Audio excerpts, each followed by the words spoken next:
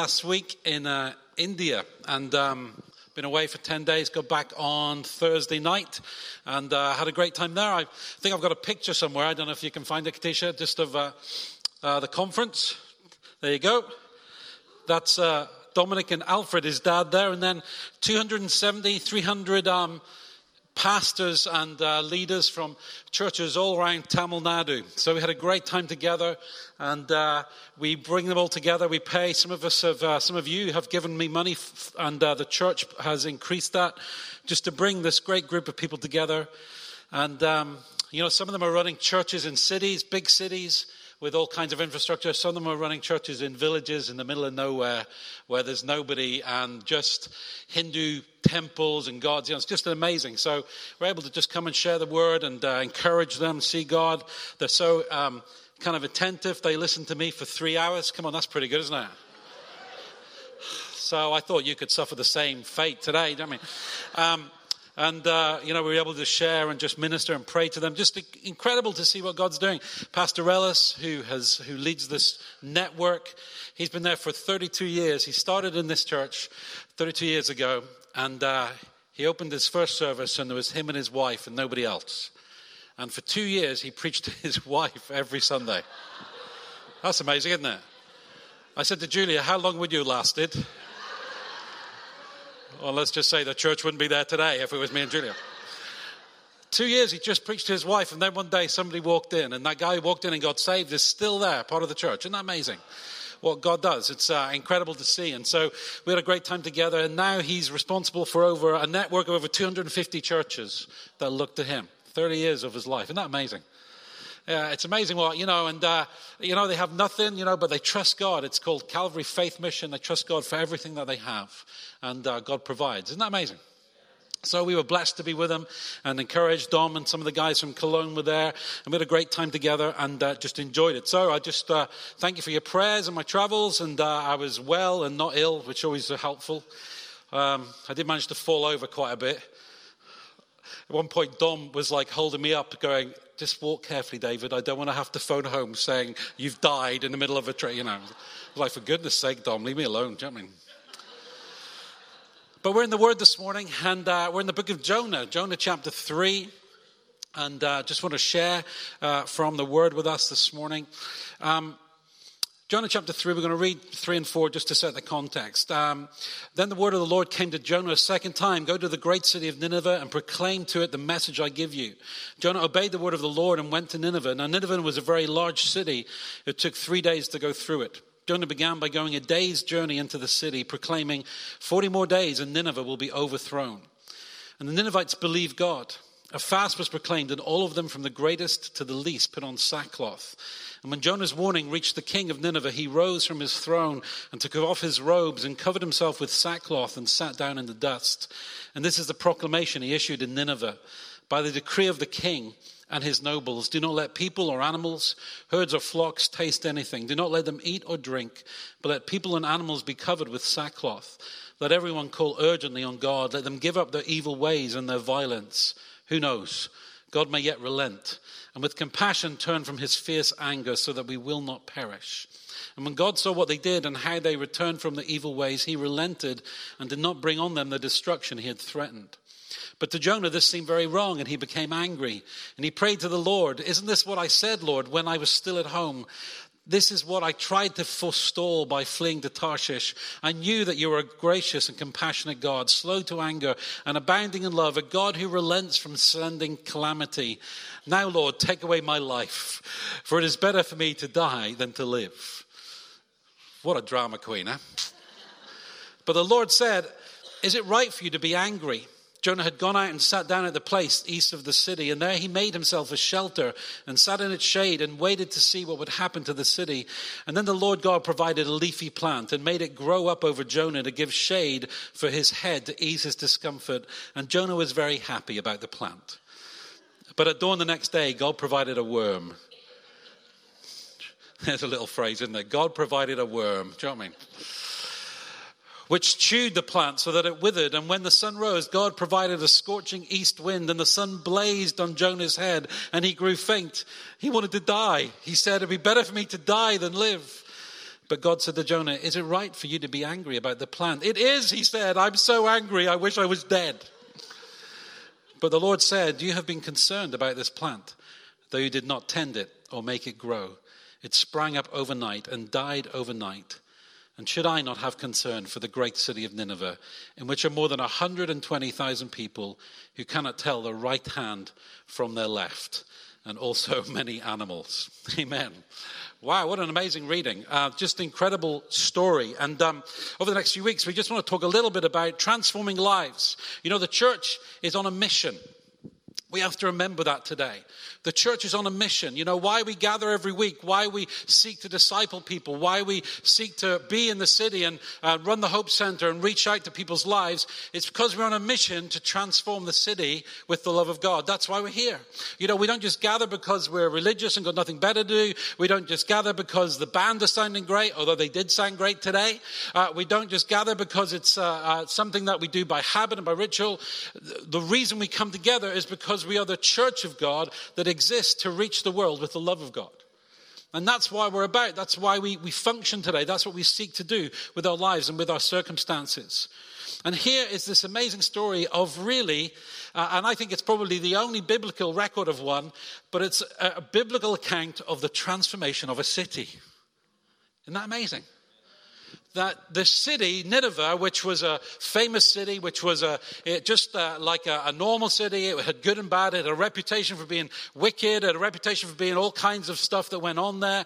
The Lord described it as a city which didn't know its right from its left. It didn't understand its values. It didn't understand really what it should be doing. It was a city that was lost. It was a city that was far away from God and had come under his judgment. And yet God sent a prophet to speak to it, and it changed everything. Wow, isn't that amazing? How many of you know God wants to use you to change the world around you? God wants to use you to transform the places where you are. See, we're all called, friends. It's not just the pastors who are called. We're all called. We're all called to speak words of life. We're all called to transform the world around us with the love of God. We're all called to bring a message of hope to the people around us. And so I love this, this account of Jonah, because I kind of relate to Jonah a bit, don't you? Because God says something and I want to do exactly the opposite. Anybody else get like that? Well, God, can you not send someone else? You know, I love it when Moses, you know, God comes to Moses and sends him and he says, oh, but Lord, I'm not very good at this. And he goes, it's all right, I'll help you. He said, oh, but God, I'm not very educated. It's all right, I am educated. I can help you. God. Oh, God, I stutter quite badly. He says, okay, I'll put words in your mouth. And then he just says, God, please get someone else to do it. You know, there's a bit of sympathy there in us, isn't there? Because we kind of feel that way a bit. Oh, God, please don't ask me to do it. And Jonah had this incredible calling that no one else wanted. And as soon as he heard it, he tried to run away. Just like so many of us, we try to run away from the plan and purpose of God. We try to ignore it. We try and pretend it doesn't really matter to us. And he went, you know, and you know the story. He went entirely the opposite direction.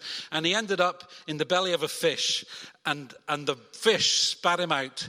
And then God said to him, go again. See, sometimes the good thing is God doesn't give up on us when we get it wrong. Aren't you glad that happens? God doesn't give up on us just because we blow it, just because we miss the purposes of God the first time around. And Jonah was reluctant to do it, but eventually he came to the city and he brought the word of the Lord to the city, which was a word of repentance, which was a word of actually God's going to judge the city. And this amazing thing happened. Everybody turned to the Lord. Wow.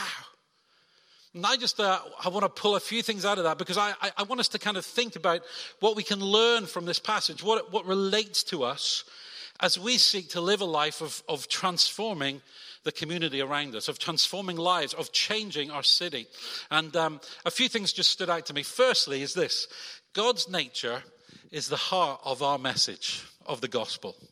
This amazing little verse, Jonah says to the Lord, I knew that you were, it's like almost he's accusing God of this. I knew that you were a gracious and compassionate God, slow to anger and abounding love, a God who relents from sending calamity. I mean, that's not bad, is it? I mean, just in a few words, he summarizes the nature of God.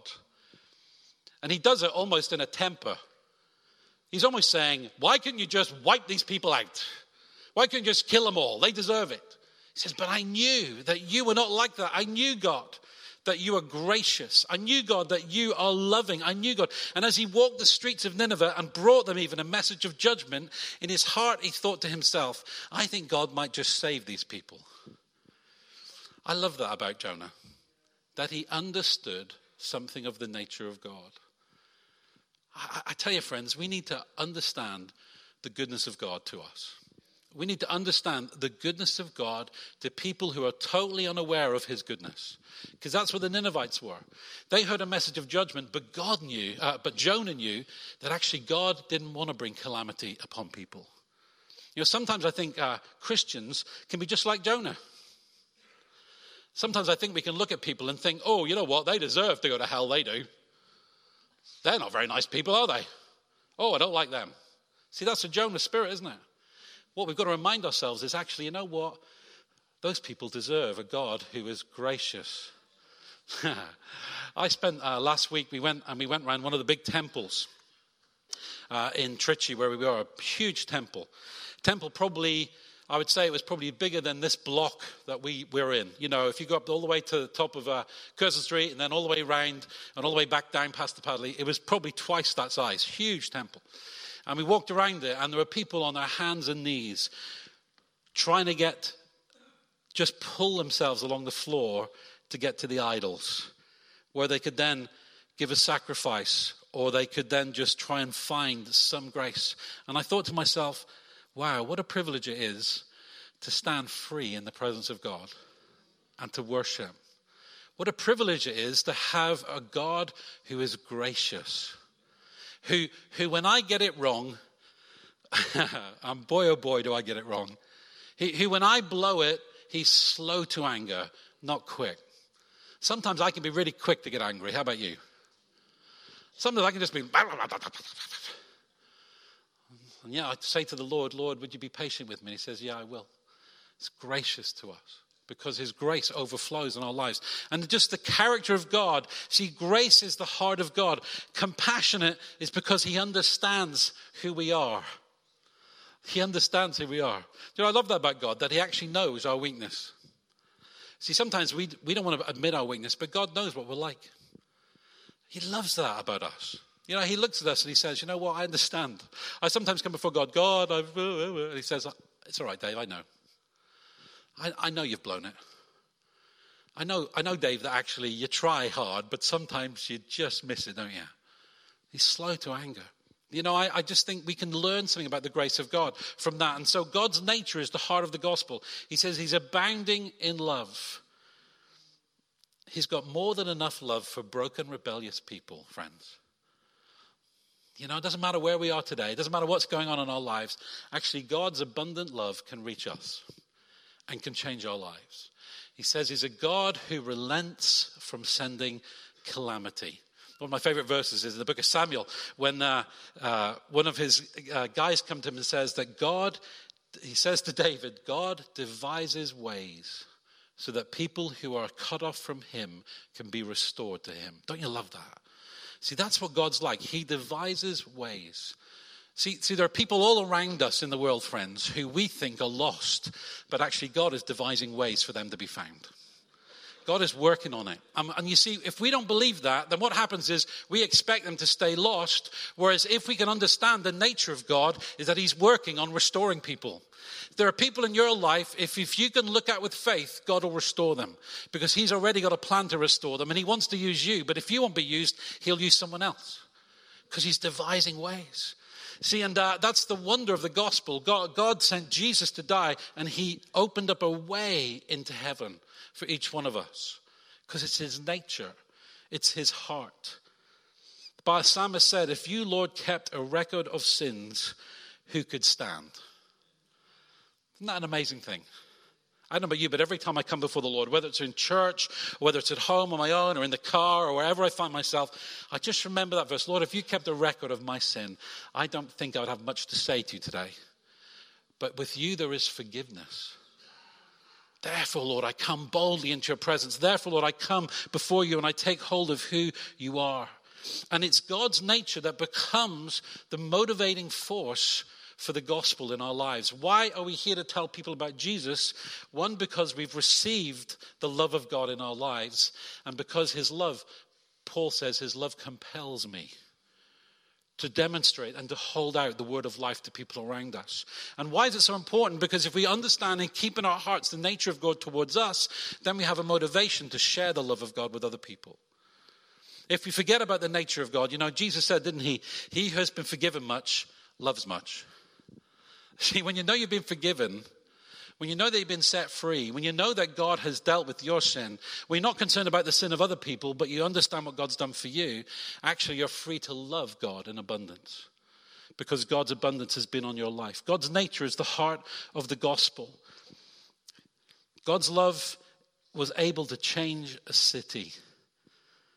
His goodness and kindness towards people is stronger than the sin and the corruption that enslaves them. I want you to believe that about our city, folks.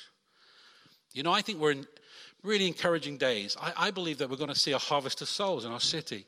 I do. Come on, I'm just believe that we've got to start to lift it up in prayer. God, we want to see. Too often we can just be concerned. Well, I don't want to get ahead of myself. And so we've got to just start to see, God has the power. The Bible says that having disarmed the principalities and powers, he made a public spectacle of them, triumphing over them by the cross. Listen, every power that is arrayed against us today is already defeated in Jesus' name.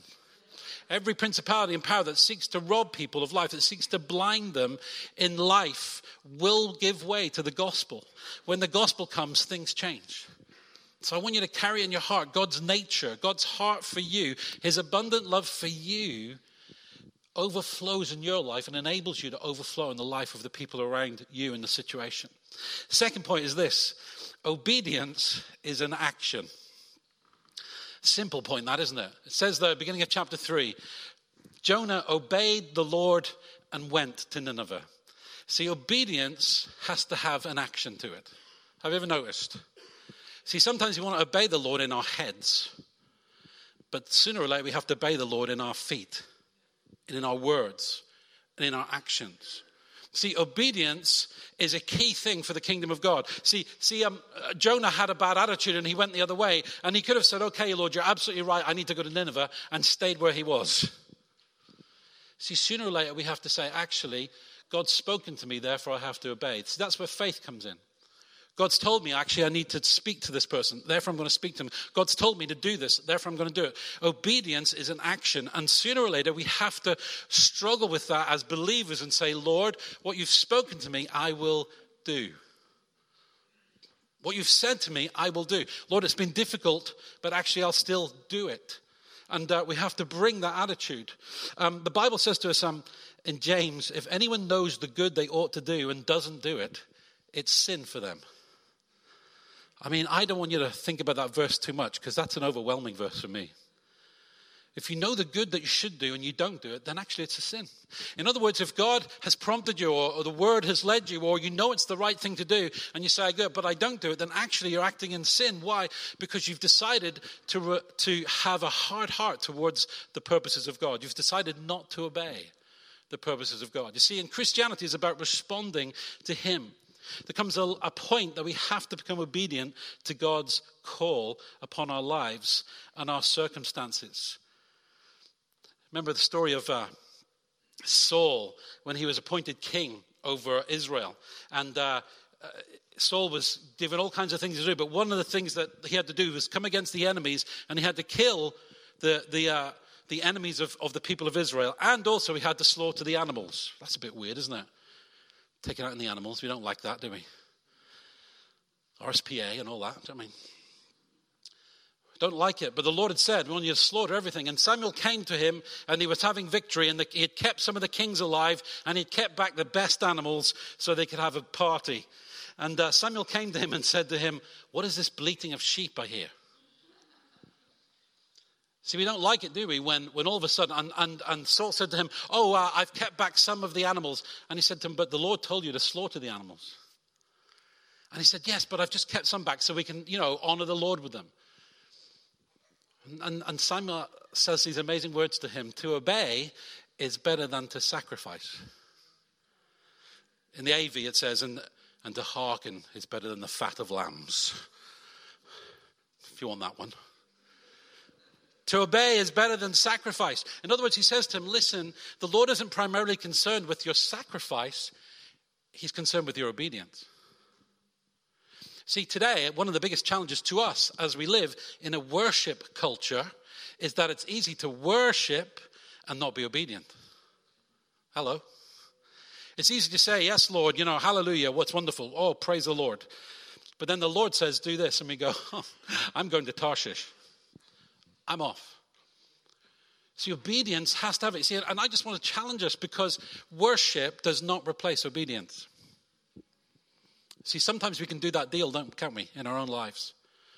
Well, it's great to worship the Lord. Oh, everything's down to how we worship. Friends, worship is only valid if there's obedience with it.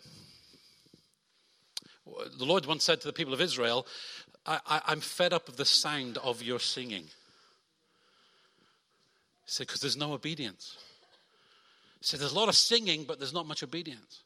And Jonah teaches us that actually if we're going to transform our world, then actually, truthfully, we've got to bring ourselves back into line with his word and say, you know what, I'll be obedient to what God says to me. I'll act on it. I'll take hold of it. I'll do what God's called me to do. Obedience is an action for us. We need to remember that, don't we? Thirdly, and perhaps most importantly today, it's easy to lose perspective. I don't know about you, but I just find this passage incredibly funny. Jonah keeps going, I want to die. He'd gone to serve the purposes of God. I mean, it's an amazing story. He got thrown overboard, saved in the belly of a fish, spat up near Nineveh, then actually gone to Nineveh, preached a message of repentance, and everybody repented. And his answer is, I want to die.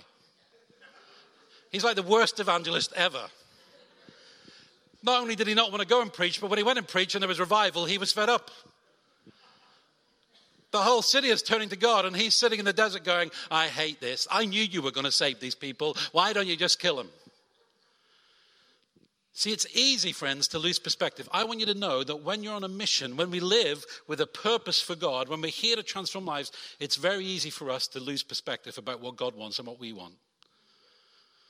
And two things happen. You can see them clearly. There's probably more involved, but I've only, for the sake of time, picked up two. First of all, he got angry when he should have got prayerful.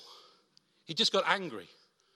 He was like, I've done all of this. See, sometimes we can get angry because we feel we've made a lot of effort and other people haven't, or other people don't respond in the right way. Have you ever got angry?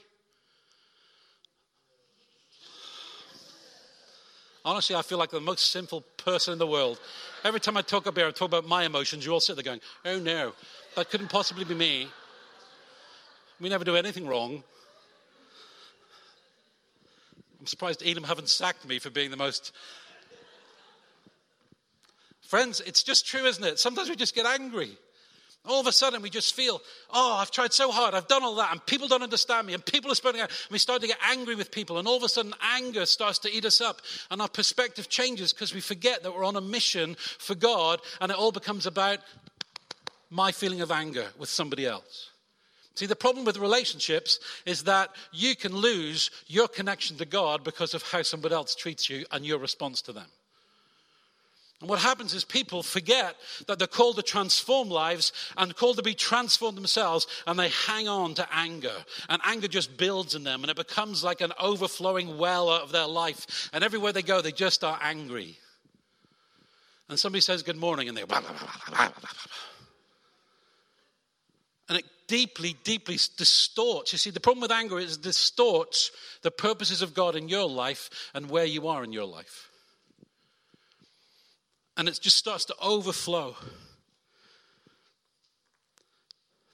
Paul tells us not to let the sun go down on our anger or to give the devil a foothold in your life. I want you to know, friends, if you've allowed anger to come into your life, you're in danger of letting the devil get a foothold in your life. Because it becomes bigger than the purpose of God for you.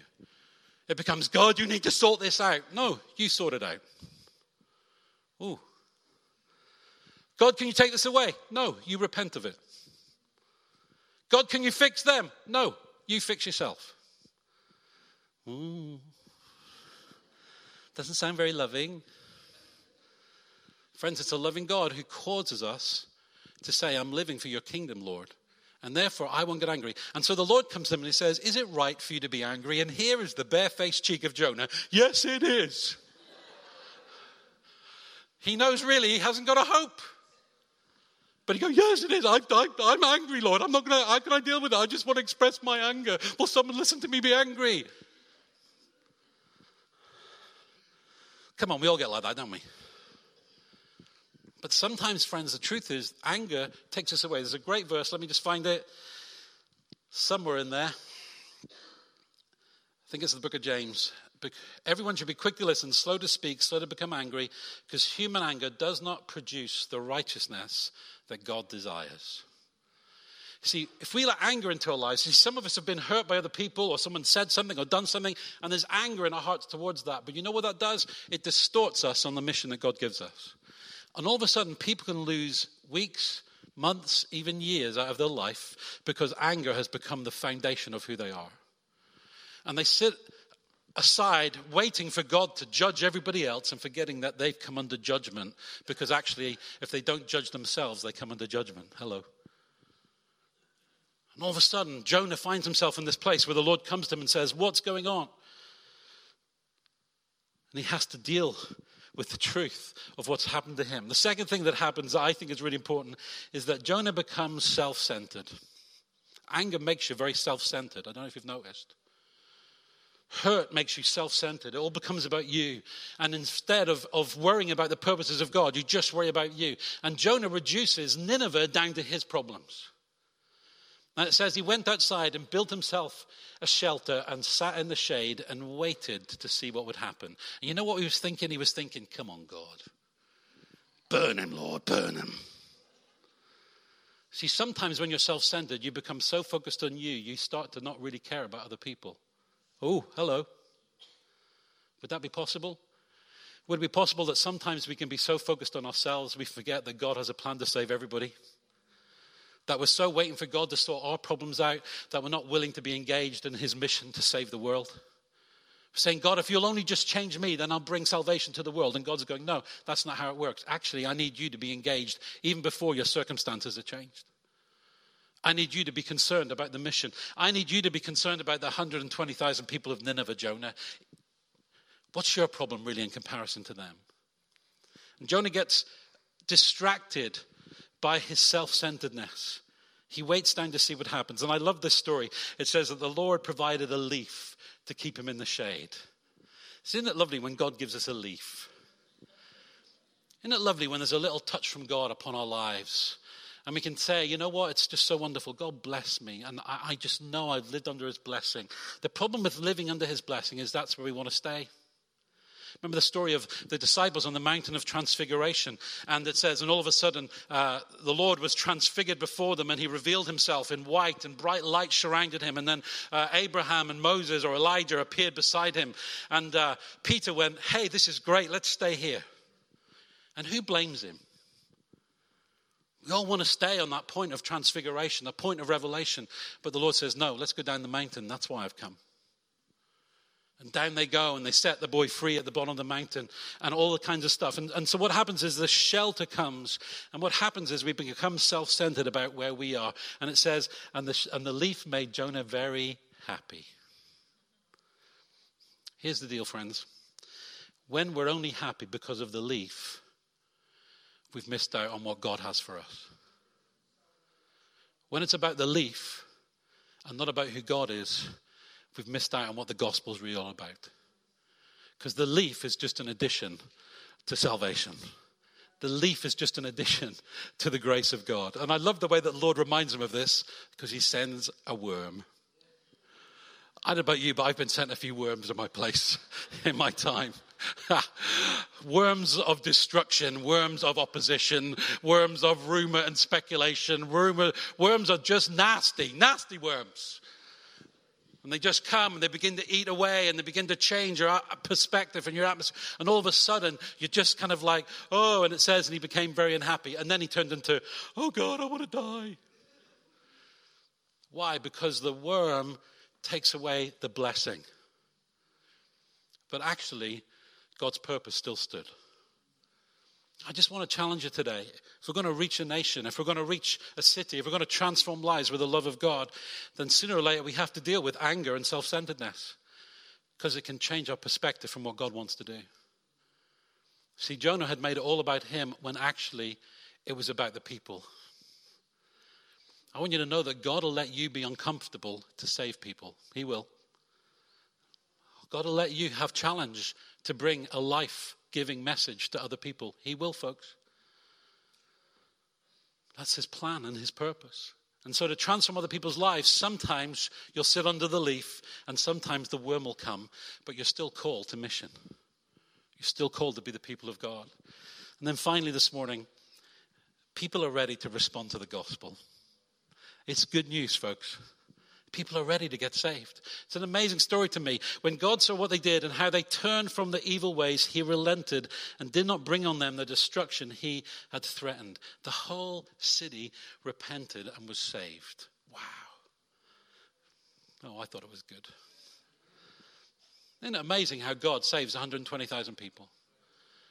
Because they respond to the word. And this was Nineveh. This was the wicked city. This was the violent city. This was the immoral city. This was the nasty city. This was the city who nobody wanted to go. Jonah, as soon as he heard he was going there, went the other way. Why? Because it was so vile. Friends, Jesus can save the worst people in the world and turn them around. Just look at you. Come on. If he can change you, he can change anybody. Amen? If he can turn the light on in you and you can come to hope in Christ, he can save anybody. Friends, there are people around you who you look at and say they'll never find Jesus. No, people are ready to respond to Jesus.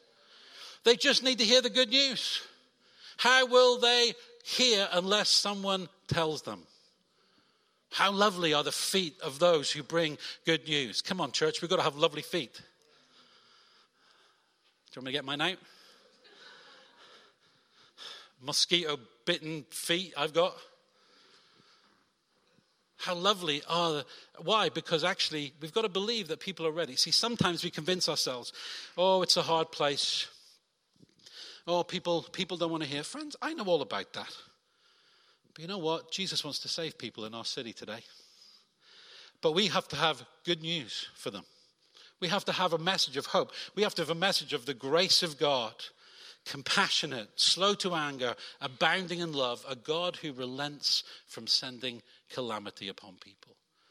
And as we just learn to do that, as we deal with our own issues that so often invade our lives and keep us from the purposes of God, as we deal with the anger that so often rears its head in our lives and say, Lord, I'm not going to do that anymore.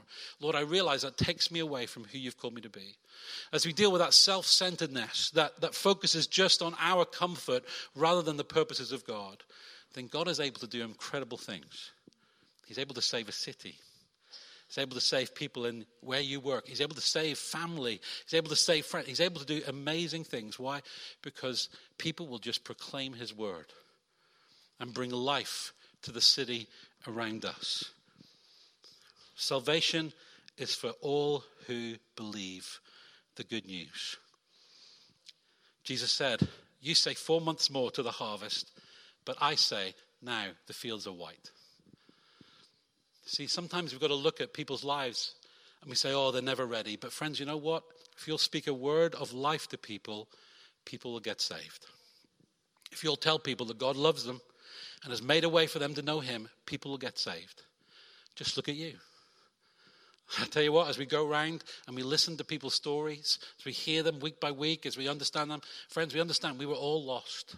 We were all just like Nineveh, miles away from God, under his judgment, absolutely vile, lost in sin. And then Jesus spoke to us, and the light went on. We became convinced of the goodness of God, and we became saved by his grace. Let's pray together.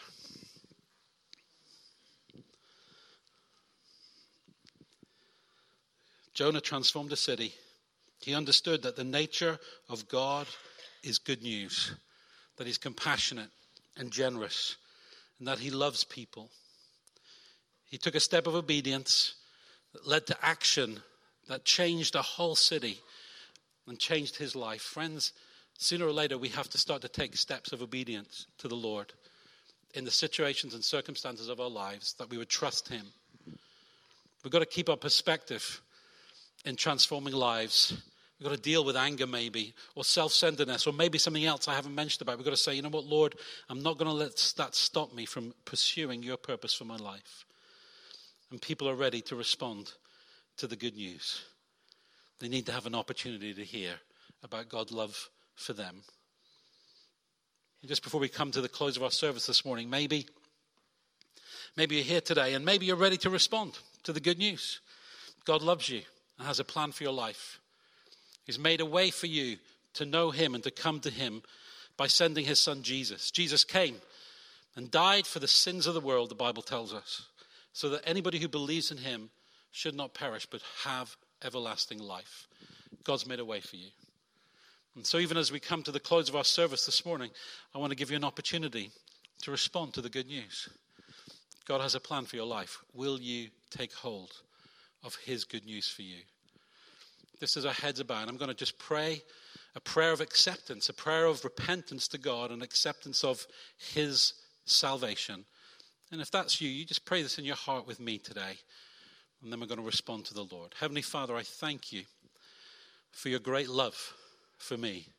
I thank you, Lord, that even when I was lost, Lord, like the people of Nineveh, you planned a way to save my life and to bring me to yourself. And so, Lord Jesus, I believe in you. And I choose today to turn from my wicked ways and to place my life in your hands, to follow you and to serve you. I come to you today with faith in who you are and what you've done for me. In Jesus' name, amen. Amen. Just as our heads are bowed, if that's you this morning, you're saying, Dave, I do want to respond to God. I'm ready. Then just as our heads are bowed, would you just slip up your hand and say, Dave, would you pray for me? I want to get right with God this morning. Is there anybody in the house today? Thank you. Thank you. Please put your hand down. Anybody else? Father, I just pray for, Lord, those who just are open to you today. Father, who just are saying, Lord, they want to get right with you and live for you. I thank you, Lord, that, Lord, it's good news, Lord, that you save all who come to you. And, Lord, you teach us your ways. And so, Lord, we just bless your name today. We thank you for those who have responded to you. Lord, come into their lives, I pray today, Lord, and transform them in Jesus' name. Amen. Amen.